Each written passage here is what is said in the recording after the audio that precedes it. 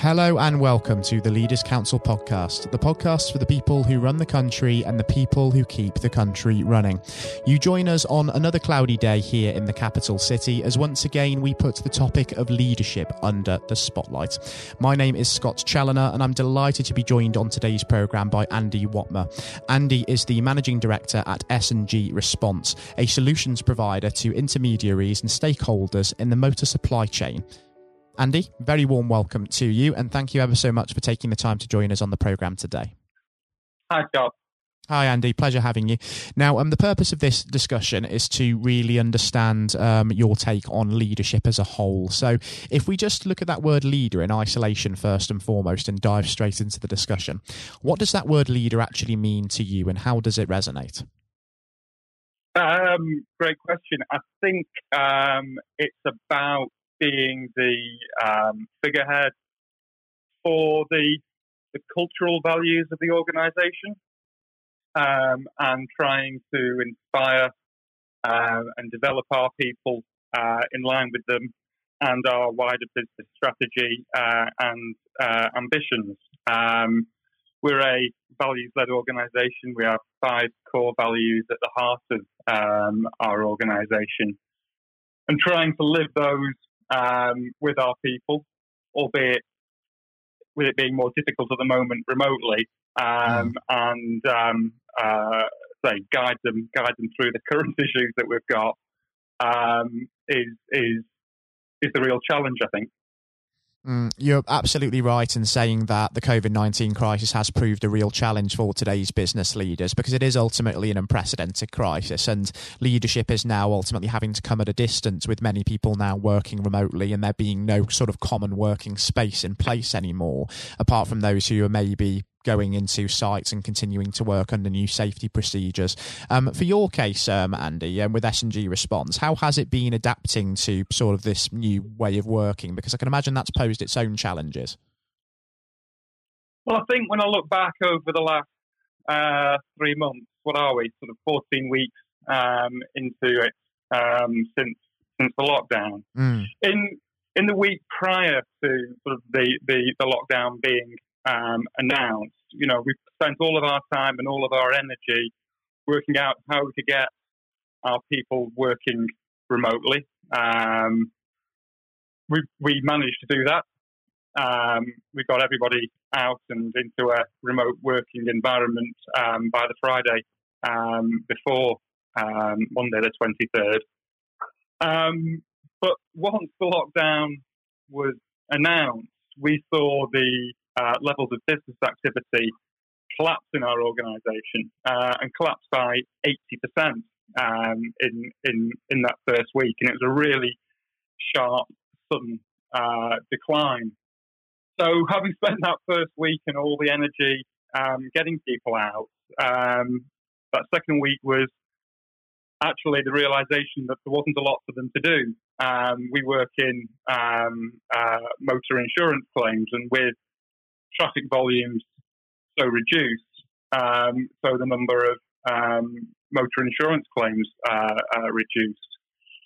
So again, in a remote environment, you were suddenly faced with the problem of how do you implement the government's furlough scheme and how do you communicate that to our people in such a way that they understand.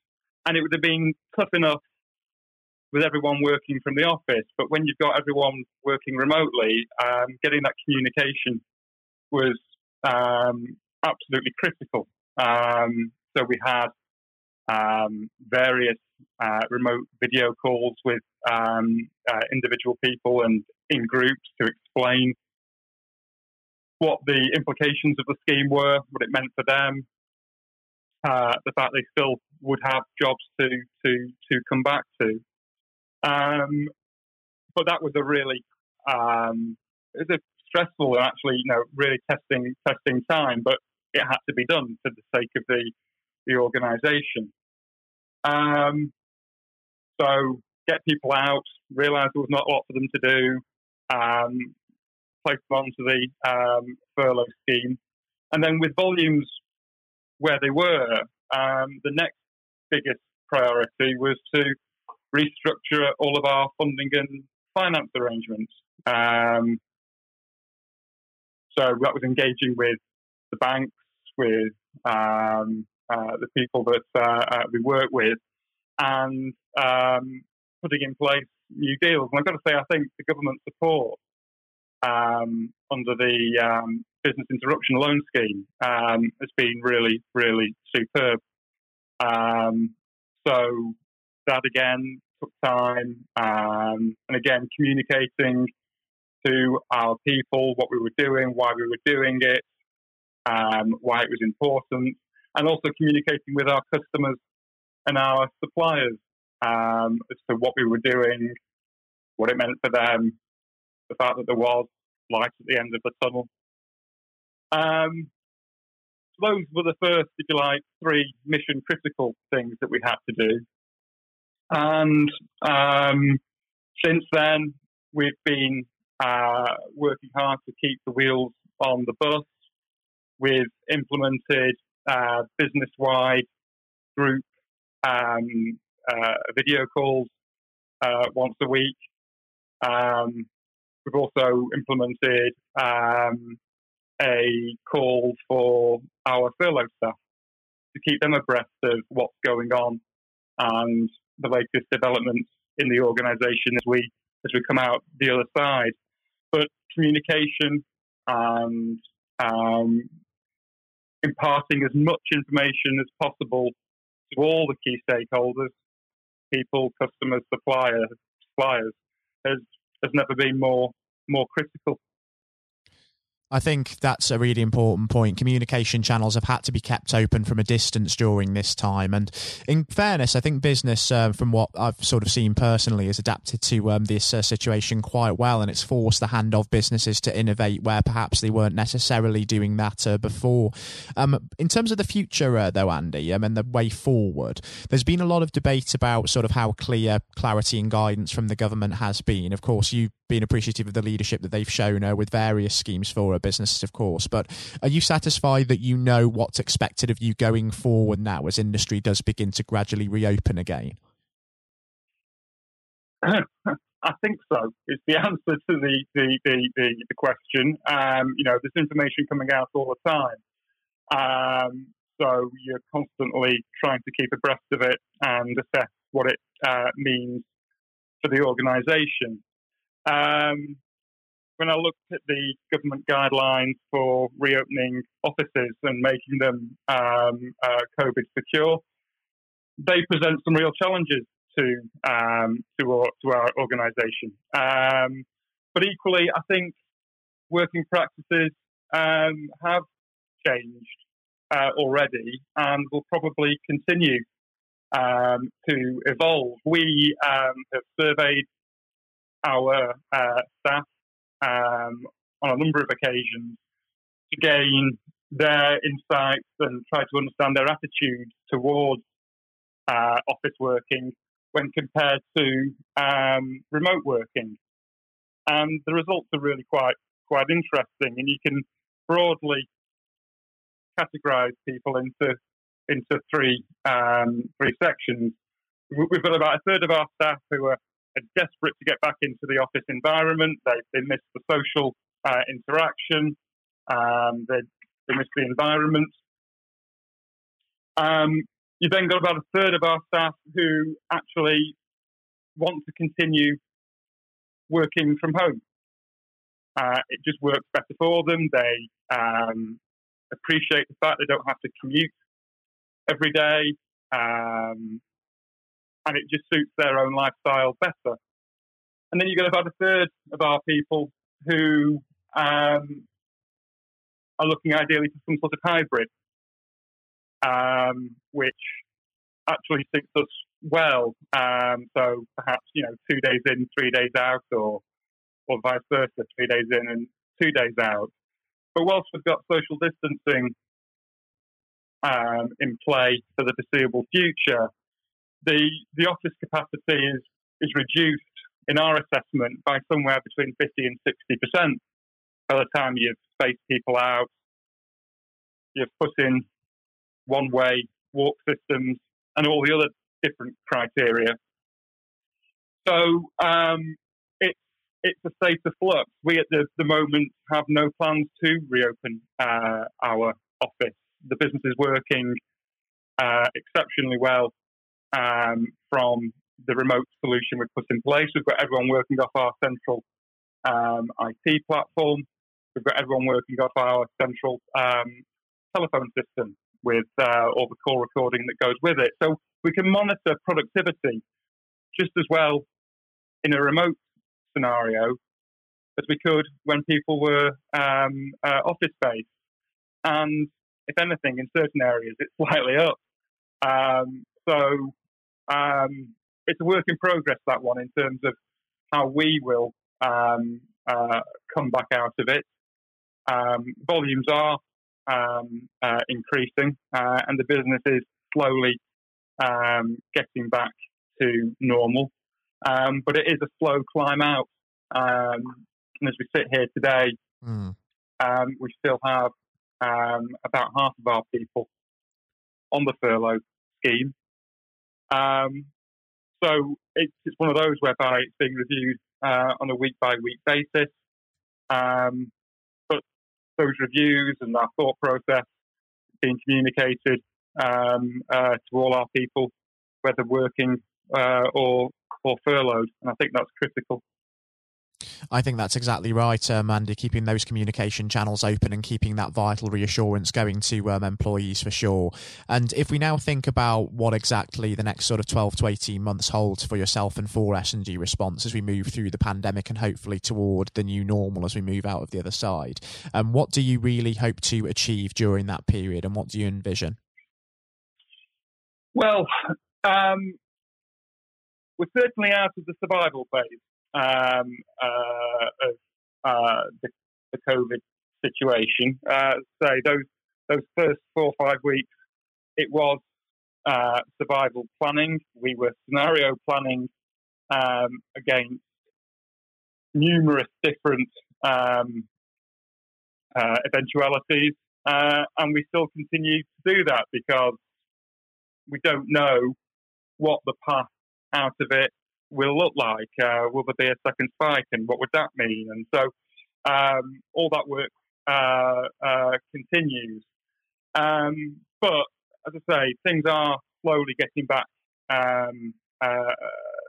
back to normal, if that's right. Probably getting better is a more accurate term. So we've got our key people focused on 3 key areas, and that's new business and new sales to help offset the impact. The other key area is other revenue generating activities, and the third area is efficiency gains and efficiency benefits. And we have a morning Zoom call every day at 9:30, and the mantra is: if you're not doing one of those 3 things, sales, revenue generation, or efficiency benefits, you're doing the wrong thing. And our team have reacted really well. People that were working in, one department, they've all rolled their sleeves up and they've got involved across the board. So the level of teamwork and the way in which this has brought our management team together, and in fact the wider organisation together, can't be understated. And that's something that we're putting a lot of thought into how do we keep that going beyond COVID and into the future, because it's probably one of the most powerful things to have come out of this whole situation.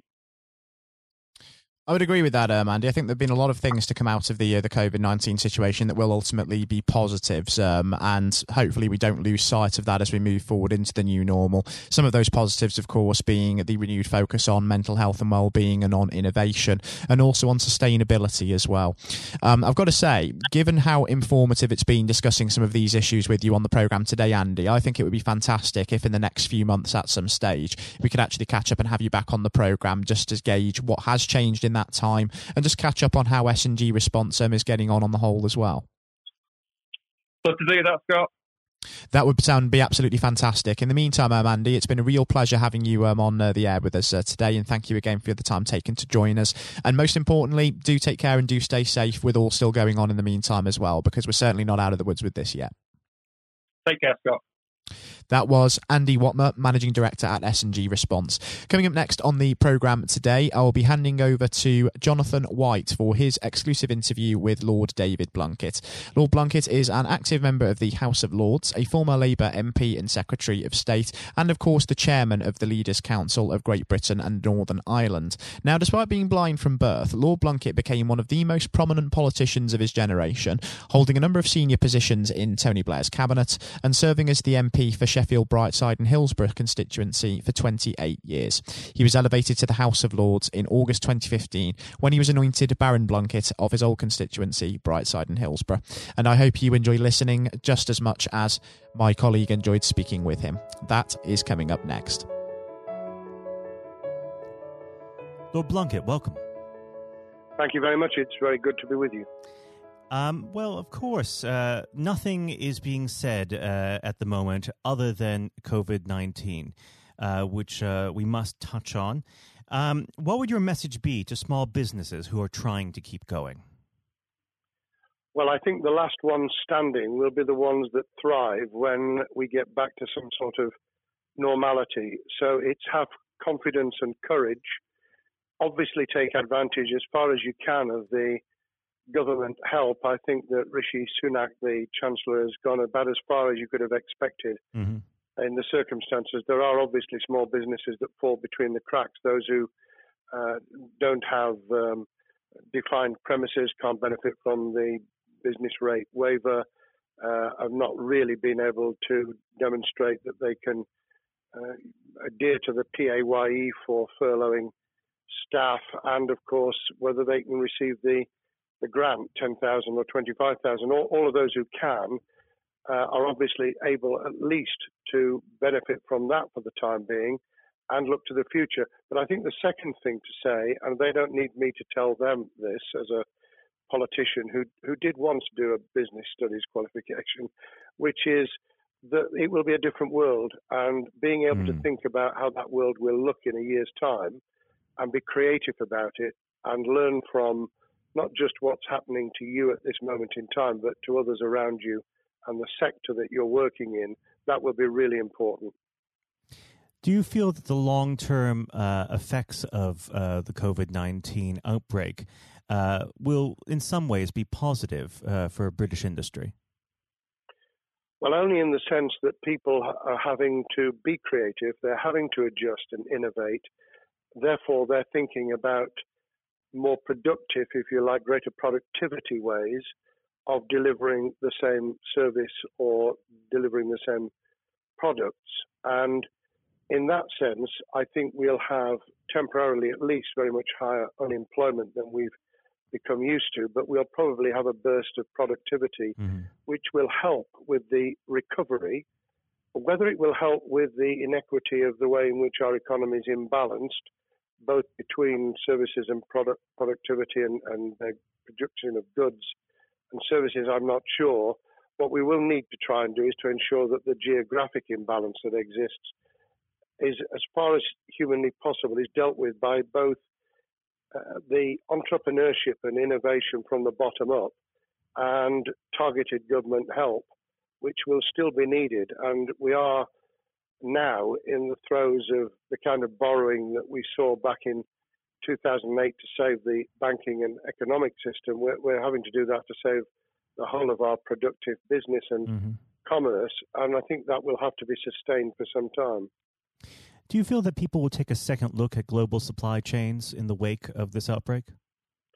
I think there's going to be much more creative ways of using local supply and linking up inside sectors much more effectively. And I hope that the Leaders' Council will be able to play a part in that, in the sense that people who have something in common, a synergy in terms of what they're delivering, whether it's a service or whether it's manufacturing or whatever, will be able to see that there's a good outcome from knowing the sector better, linking with people, not just geographically, locally, but those in this country who may not have been on the radar in terms of what they produced for the supply chain.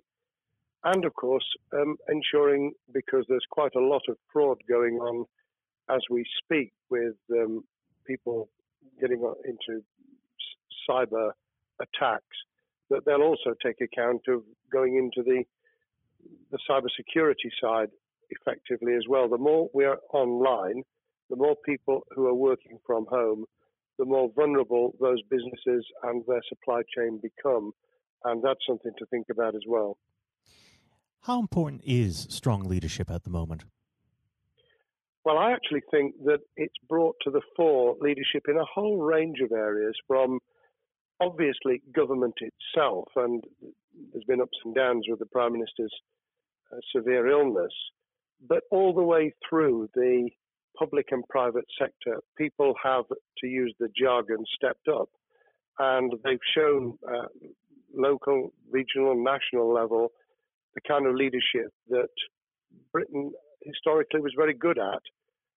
Regrettably, we've not seen the same on the international scene for all kinds of reasons, but maybe we will in future. So I think out of this will come experience of people who have seen an opportunity to do good, as well as seen an opportunity to provide a good service or goods, including, for instance, shortages for the health and social care system, the food chain and the like.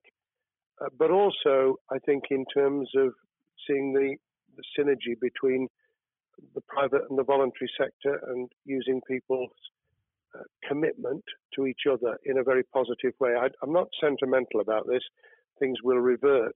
But actually, I think there's a kind of moment of moral judgment of people feeling that they've got a role to play outside the immediate survival that they're engaged in. And if we can hang on to a little bit of that social responsibility, that will be a very positive outcome. Absolutely. Now, what's your broad view of how the government is responding to this? Are you broadly supportive of their measures? Well, it may surprise people to hear that I have been very supportive. Of course, there's been legitimate criticisms about the speed of response on protective equipment and on issues relating to testing. But my own view is very similar to the challenge that was made to the Prime Minister of Italy when people said, why didn't you close Italy down faster? And he said, a fortnight before we did it, I would have been considered to be a madman and nobody would have agreed to do it if I'd tried to move too quickly. And I think that's something that we need to reflect on here in the UK. We may have seen the signals elsewhere across the world and taken them more seriously at the time. Hindsight is a wonderful thing, but as someone who's had his life in the opposite political party to the present government, I think that with some hiccups and mistakes, they've not done a bad job in what has been incredibly difficult circumstances. And you're absolutely right. In a liberal democracy that we live in, it's very difficult for people to swallow orders given to them from government. Well, the UK and the US, and to some extent the Scandinavian countries, have a very different history and therefore interest in maintaining the freedom to decide and the persuasion and consent that's required. Those countries that have experienced one way or another totalitarianism over the last century have a slightly different way of coming at this. I don't want to exaggerate it, but I think that that's why getting the balance right of getting people to go along with what you want them to do in their interests as well as the nation as a whole is a sensible, proportional balance. And I think we now need to adjust to the coming out of the crisis gradually, readjusting to recovery in the same way. Now, something you've mentioned recently on this balance is the police overreach in the enforcement of the COVID-19 structures that have been put in place. What have they done right, and where have they gone too far?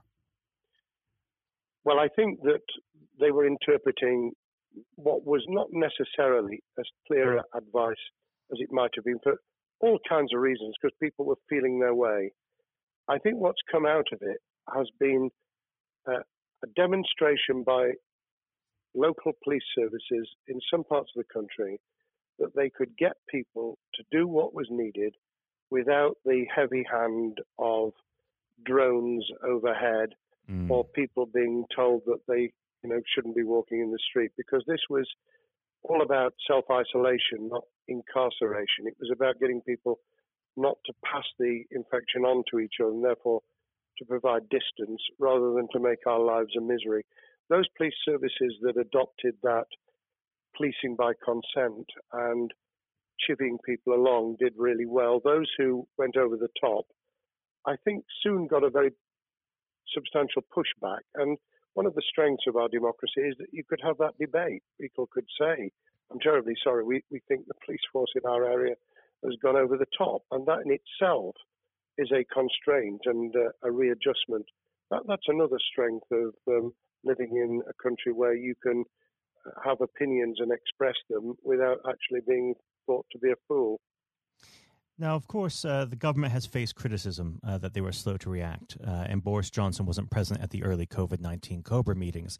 Now, Number 10 has claimed that this is normal practice. The health secretary often chairs COBRA meetings related to health. Does this tally with your experience as a Secretary of State, or would you have expected the PM to be more hands-on during the initial stages?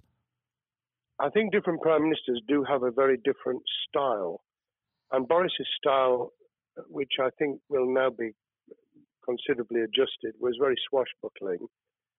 In some senses, delegating is a good thing, as every leader of every business or public service knows.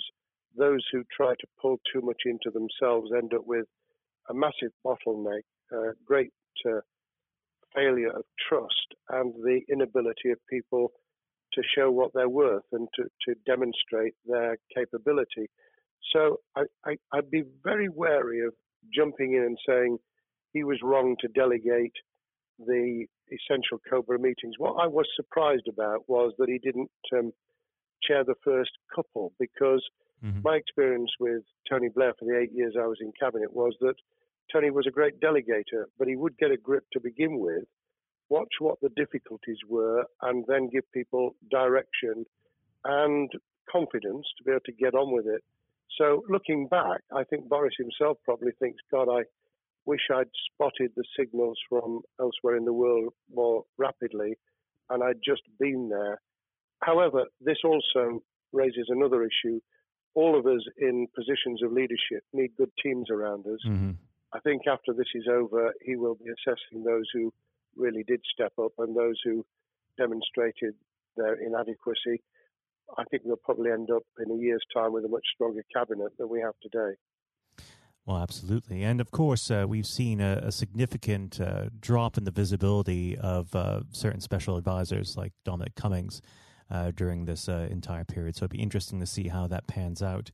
It's certainly readjusted the role of those behind the scenes with those who should be taking the decisions, having received advice. Obviously, there's been a complete transformation in the profile of experts, if I might use that term, who'd previously been denigrated. Scientists, medics, people with behavioral science understanding. My only criticism was, were we getting wide enough advice? Were we narrowing it too much to a couple of key centres in London? But that's because I've always been adverse to everything being London-centric. I think there's great expertise, wisdom, experience out in the sticks, and we should use it. Rightly so. Now, was pandemic planning part of your time as a minister, particularly perhaps when you were Home Secretary? Well, it was, but it was on the back of risk arising out of counter-terrorism measures. Right. I was the Home Secretary for 3 months when the attack took place in September 2001 on the World Trade Center and beyond. We did an enormous amount of scenario planning, both desktop and real. On the back of that, it was very heavily orientated to future developing terrorism risk. I certainly got involved with talking about pandemics. I remember being at a seminar in Edinburgh where the university there had done a lot of work itself on the issue of pandemics. And of course, we saw SARS and other things emerging. I think people have criticised the government for not picking up the report from 2015, 5 years ago. I think that what happens is human nature kicks in. You deal with what you're immediately faced with. You can sponsor reports, and this is true of business planning, of course, as well, and scenario planning for what business continuity will look like, recovery plans for business, what will happen if there's a cyber attack, what happens if there's an energy shutdown. These kind of things you can look at, but you're immediately turning your eyes to what's in front of you. And had we picked up a bit more on the danger from Ebola and SARS and what have you in the past, then we might have said, what if something hits us in the developed nations that we don't have a vaccine for, that we can't immediately whisk up protective materials or equipment, or for that matter, medicines that help with recovery, all of which we now see are a danger. I think this will make an enormous difference to the planning for the years ahead. I hope it will be widened so that we don't just look at what's happened, but very rarely do you see something exactly repeat itself. Some of the circumstances will be, but others won't. So that's why I've put emphasis in what I talk about on looking at the other virus, the cyber attack scenario, which could be just as dangerous in a world of just-in-time provision. One of the miracles of the modern developed world, except for the very poor, has been the distribution of food. A lot of it on computerized, technologically advanced systems. If that were to come down, we'd be in real trouble. So I think we need to think those sort of scenarios as well. So have a full plan across both sectors, biological warfare, pandemics, and cyber warfare. Yes, and to do so on different levels. I think, again,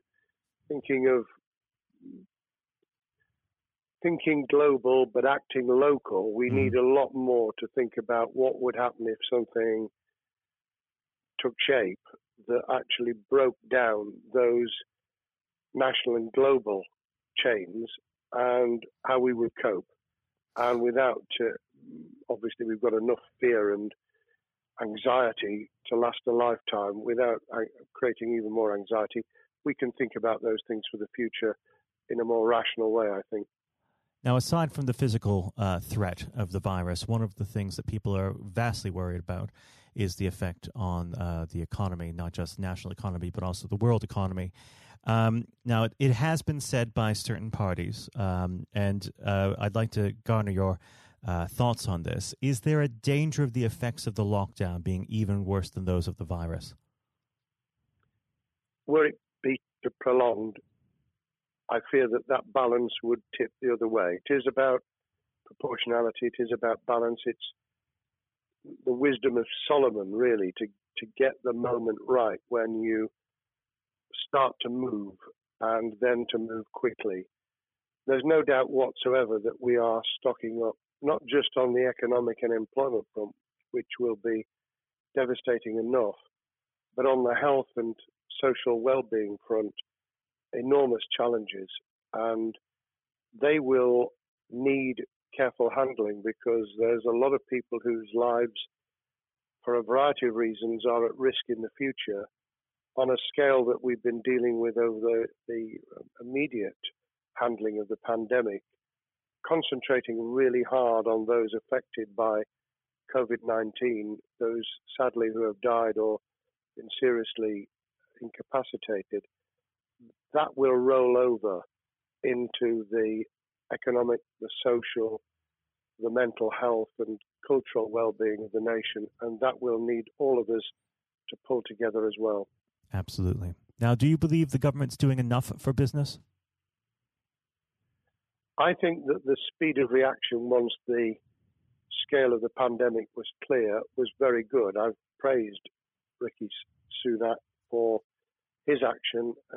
Remember, a chancellor who only just come into office was planning to deliver the budget in the middle of March and has had at least three equivalent budgets since. I think he's handled it very well. Understandably worried now about what we're doing to our economy. The level of borrowing is sustainable because of low interest rates, but it reaches a point, of course, where it tips over so that you can't then do the kind of structural investment requirements that the government were laying out before and in the March budget. And those will have their consequences as well as a planned payback over many years. I think we've learned something over the last few months. We needed to take immediate action.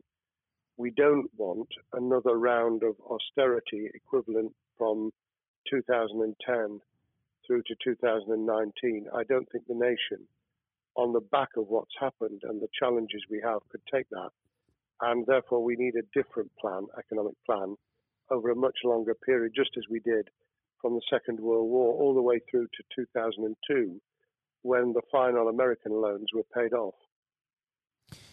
Now, of course, one thing that's on everyone's lips, how much longer do you believe that the lockdown can go on for? I believe that we need to be substantially back in action as an economy in June. This obviously is led in terms of places where people would meet in large numbers, having to adjust to the fact that it will be longer for them. And sadly, that will involve business closures. It's why the Chancellor extended the furlough scheme to the end of June.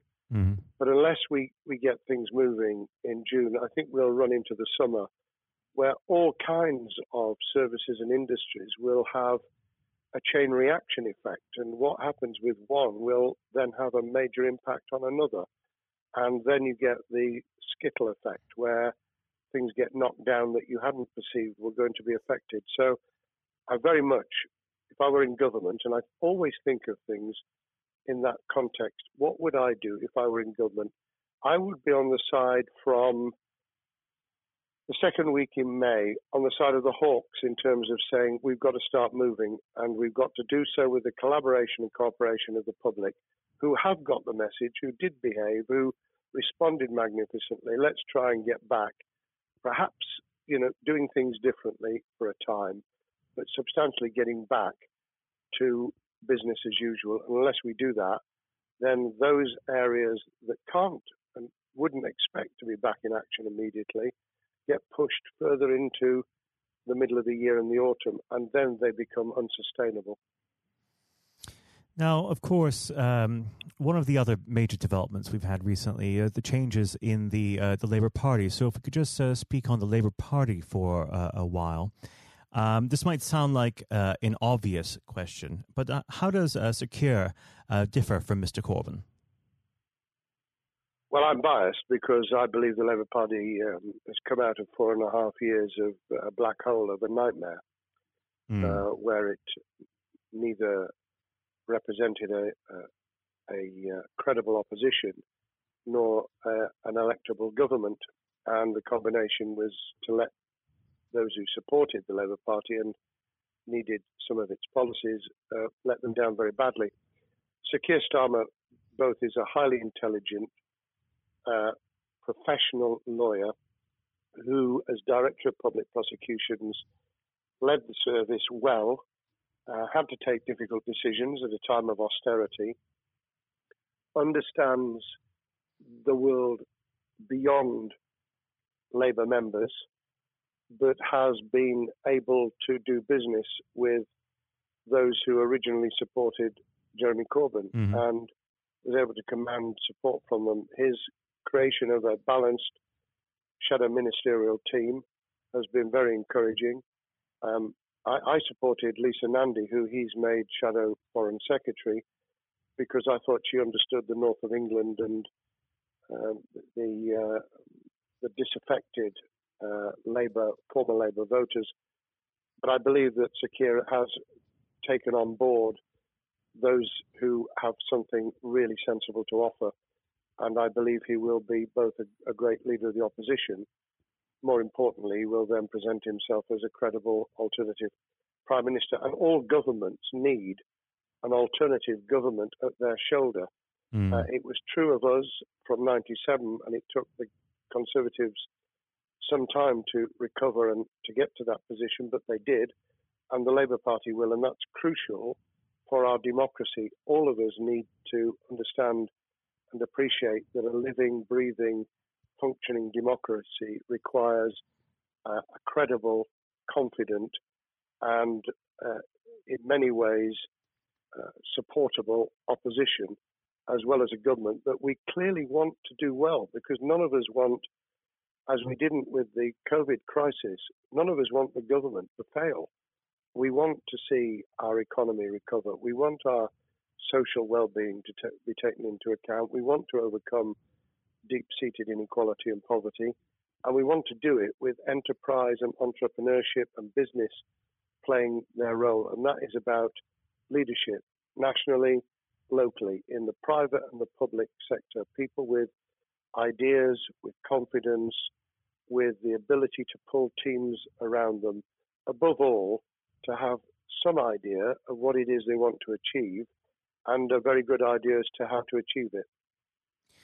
Now, of course, one of the biggest problems Sir Keir is facing will be tackling the party's anti-Semitism problem. There has been a recent internal report that has been quite damning.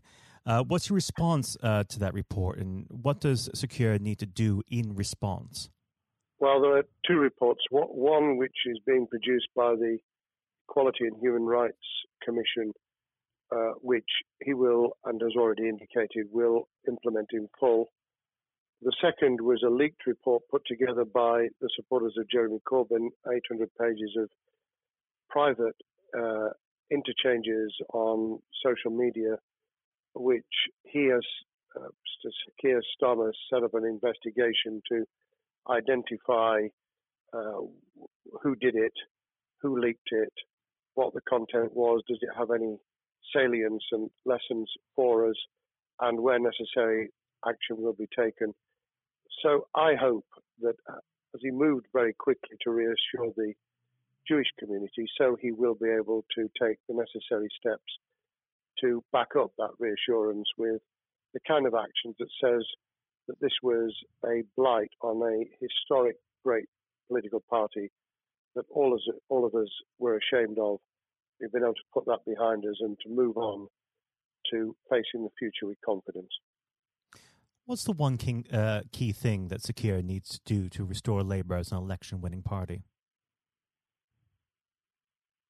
I think Sir Keir Starmer's major challenge is to convince sceptical voters that Labour has not only reverted to a party that they can support because they can see it acting, developing, presenting as a credible alternative government, but also that the lessons have been learned from the fiasco from 2015 onwards. In other words, there have to be very clear signals of substantial change, not just the right words, not just reassurance that we're not going back to some of the crazier policies, but actually that we've understood why the electorate rejected those policies so substantially in December 2019. If people get that message, they'll understand that the Labour Party has changed, as it did in the 1980s and early 90s, to become the electable government with the greatest majority and historic majority, even greater than 1945, which I was privileged to be able to take advantage of in 1997 when I joined the cabinet. Now, I know what your answer is going to be to this question, but indulge me. Do you think Sir Keir has what it takes to be PM? Yes, I do. I think he has the background, he has the experience, he has the professionalism, he has the forensic mindset, and he has the confidence to have put a team around him which will ensure that it will work. And those elements are true of all leaders. Ideas, the ability to build a team, to have confidence in that team, and to be able to demonstrate leadership in practice, sometimes at the most difficult times. And, the Leaders' Council, those sharing their thoughts with the kind of thing that we're doing now with a podcast, but also joining us in linking up in that network of people who can support and help each other and learn from each other. That is what needs to be done in politics as it needs to be done in business. Thank you very much indeed, Matthew. Well, thank you for coming on the program. It's been an absolute pleasure, and I look forward to speaking with you again. Thank you very much, and good luck to all those listening in what has been a nightmare scenario. Good luck for the future. Have courage, have confidence, and yes, listen to those who know more about business than I ever will. Thank you, Lord Plunkett. Thank you. This has been the Leaders' Council podcast. Thank you for celebrating excellence in leadership with us. I've been your host, Scott Challoner. Until next time, goodbye. Thank you for listening to our podcast. The views expressed within the podcast do not reflect the views of the Leaders' Council of Great Britain and Northern Ireland, its parent company or subsidiaries, members of staff, or other guests of any other person therein associated.